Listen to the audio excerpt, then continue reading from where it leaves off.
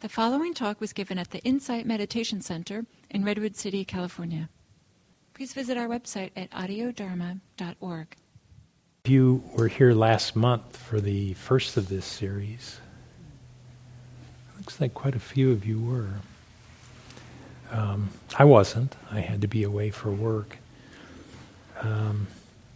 But last month, as Diana said, what was covered was right view.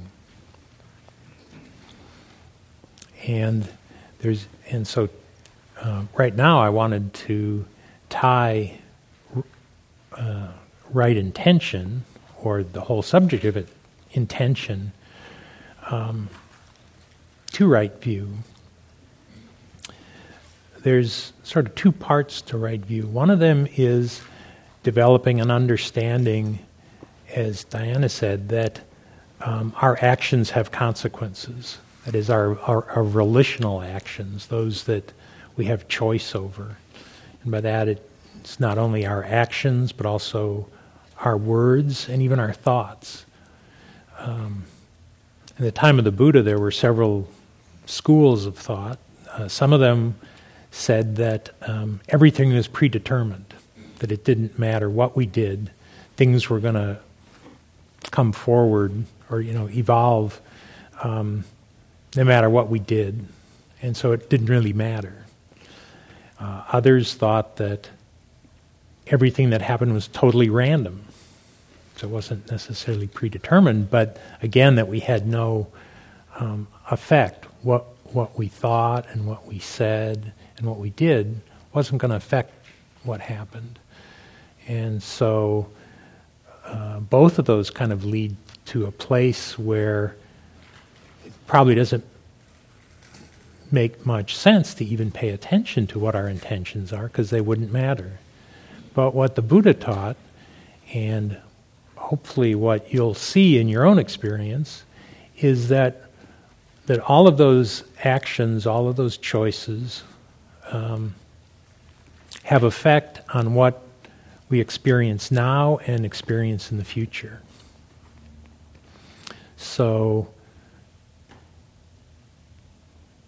given that our choices and our actions do matter, then it's important to notice what's driving our choices. What's the basis for how we make the choices and make the actions that we do in our life. So it's important, I believe, to first of all become aware of what intentions do we actually live our life by. For some people it might be the gaining of status, it might be the gaining of wealth, it might be looking for a sense of security, might be having a sense of connection with other people. There's many different intentions, both conscious and unconscious. So one of the practices that I was taught by Gil in my early years was to actually do reflection practice, to try to get in touch with, what are the actual intentions that I'm living my life by?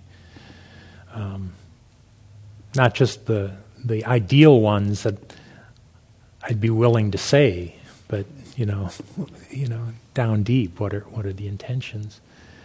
So knowing what our intentions are important, because they're going to shape how our life unfolds. So that's how intention ties to the first part of right view. The second part of right view has to do with first of all, having an intention to address suffering, to address stress, that sense of dissatisfaction that quite commonly we address by not addressing, right? We sort of see, well, how, I'm feeling sort of discomfort right now. Maybe I'll go eat, or I'll go turn on the television, or I'll go surf the web, or whatever it is. There's, the common, one common mode of reaction to seeing suffering is to see if we can just avoid seeing it, right?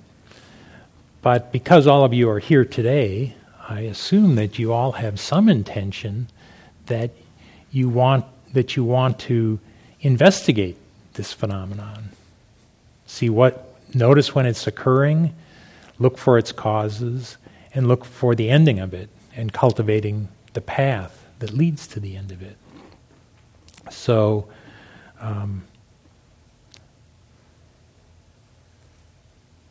so just by coming here, you're showing an intention to wanting to address the dukkha that is part of our lives.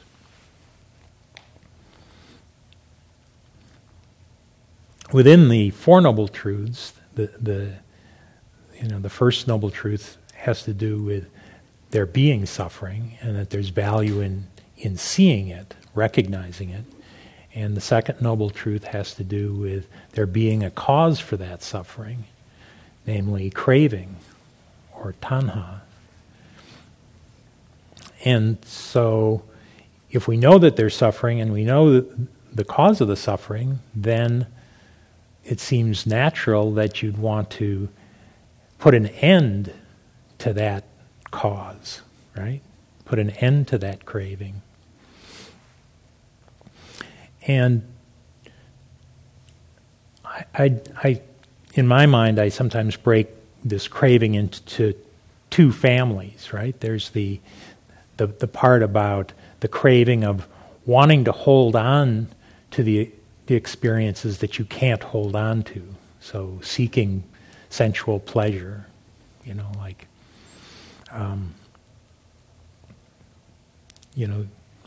something happens and you like it, and so you say, I want more of this and more of this, and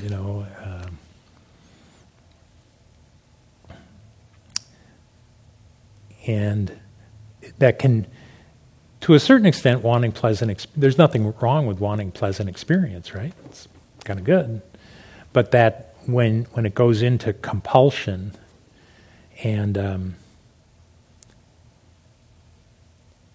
then it actually interferes with our happiness and well-being. So having an intention to let go of that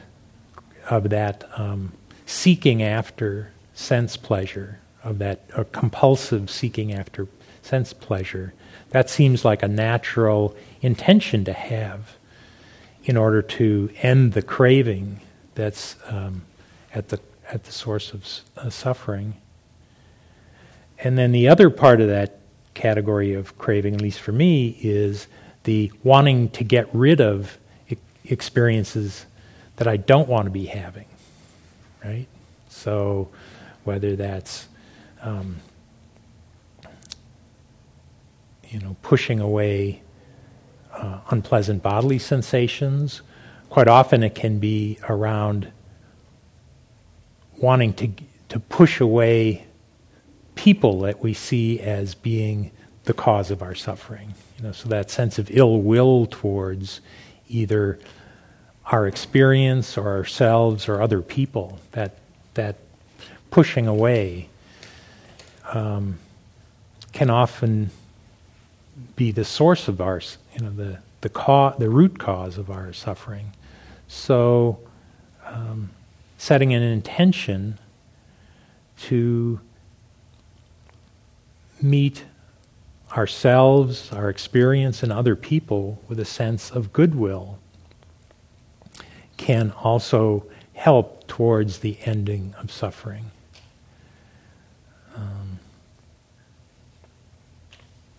There was a monk who spoke here yesterday, Thanissaro Bhikkhu, and sometimes we think of having goodwill for people that are difficult in our lives means we have to pretend as though they're our best friends. And I don't think that's so skillful. You can recognize that there's definitely differences between you, and there might be ways in which it's not skillful to engage them in a certain way. But it's that extra part of wishing ill for them that actually causes suffering. Actually, mostly for yourself, right? I mean, I can remember as a child sometimes not getting what I wanted and just sort of sitting there and passively wishing ill for the person that wasn't giving me the thing that I wanted, whether it was a teacher or another student or my parents, whatever. And after a while I started to realize, who's actually getting harmed by my having this ill will? And I was like, well, it's me. They don't seem to even notice, but, So, having an intention of goodwill also comes from a recognition that just like you want to be happy, just like you want to be free of suffering, so too do they want to be happy and free from suffering. They may be just as deluded as you are, or worse, as to how to achieve that, but they still want to be happy. So wishing them well, goodwill, may they find the source of true happiness, is a skillful thing to do. And then finally, that sense of, I thought it was kind of interesting that there's 3 intentions. One of them has to do with wanting pleasant, and 2 of them have to do with getting rid of unpleasant. So one is ill will, and the other one is harming. So actually, wishing harm for others. It's a. I'm not sure how much more I can say about that one. Looking at the schedule. Yeah, so I think that's about all I have to say about the 3 right intentions at this point. I'm wondering if there's any questions or comments. Yes? You said there are 3 intentions. One is pleasant and the other 2 are harming. Can you just... Oh, sorry. I must not have communicated that for you. No, so the 3 the first one is renunciation. So that is letting go of the compulsion towards seeking sense pleasure. Kind of when one sees that compulsive grasping after sense pleasure, kind of grasping after things that can't be held on to. When you see that clearly, then you can have an intention towards renunciation, of just letting go of that seeking. So that's the first one. The second one is an intention towards goodwill. And the third one is an intention towards non-harming. So thank you for your question. Yes? So about intention, I find in the big picture of things, I can remember my intentions on a daily basis. But moment to moment, it would be wonderful if I could stay in constant remembrance of that intention. You keep losing it and then you're suffering and then you remember and then you get back. So, how to always be in that memory of that big intention.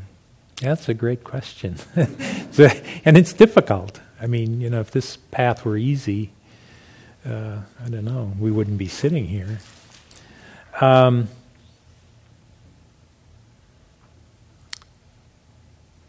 was just working in Houston, which was very hot and humid. We were working long hours. I was sleep deprived. And I found that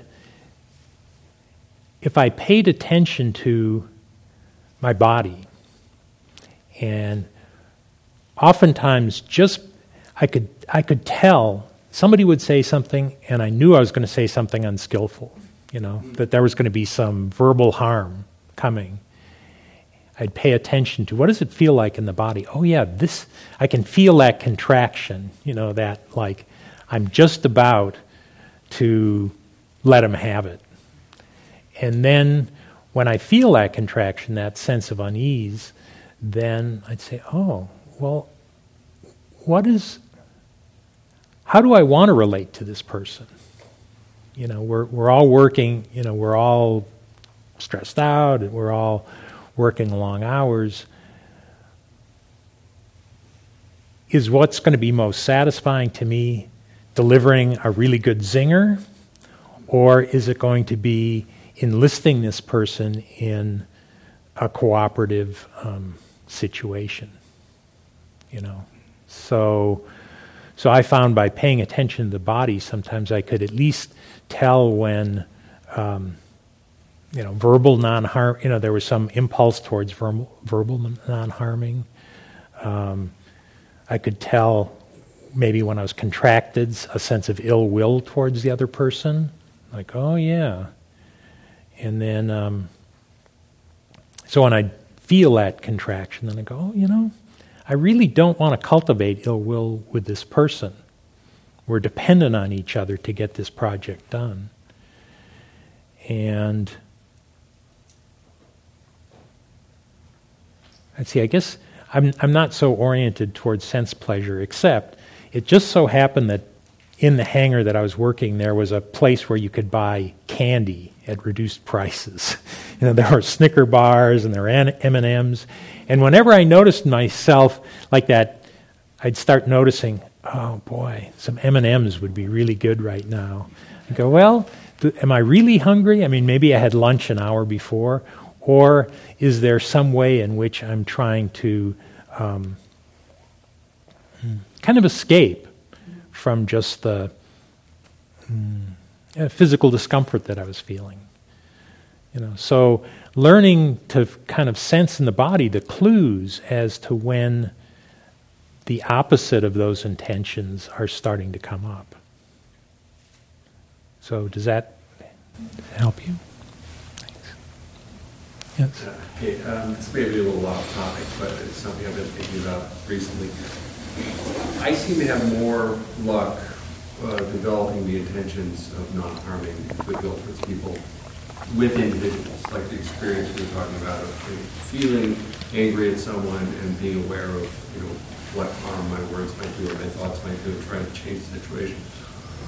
On a larger sort of political score, like I was hiking in San Francisco yesterday and I went down to the beach and it was closed because of the government shutdown. And I just felt all this rage, this very abstract rage at certain political people. And it's harmless in a sense because I'm not really taking it out on anyone, but I feel it's harmful sometimes in the discourse in the way that I feel. And I wonder if you can offer any insight about how to deal with that in a way. Yeah, that's a good one. You can solve that one. Yeah, well, I don't know if I could solve it, but I just in the last few days I spoke to Gil about having similar feelings and how to deal with a sense of a more generalized sense of ill will towards ideologies or political parties. It was interesting. I mean, Gil started talking about, he'd actually researched like what motivates conservatives or the Tea Party type people, that was the party that I was struggling with. And he actually had done some research and had a better sense of what is it that underlies their beliefs and actions. And so that moving in the direction of how do you approach and try to understand rather than just distance and make this other political party or whatever it is, the problem. So bringing that approach and understand modality rather than separation. I also talked with Tom Jeff yesterday I guess it was on Thursday night. I talked to Tom Jeff about that, and he actually gave a Dharma talk based on the question I asked him about not having, recognizing that goodwill doesn't mean that you accept or agree with what other people do. It's more that the goodwill is around understanding that they want happiness just as much as you do, even though the way you're pursuing it is very different and maybe incomprehensible in your view, but still that's that central desire for happiness. So I hope that helps. We have a schedule, and I don't want to fall behind too far on it. Diana was going to arrange breakout groups, and then you can do all but the final I'll give you the questions. Okay, so we're going to give you guys an opportunity to talk to one another. So let's get into groups of 4, and kind of do this mindfully and quietly, and then we'll give you the question. So if you could please get in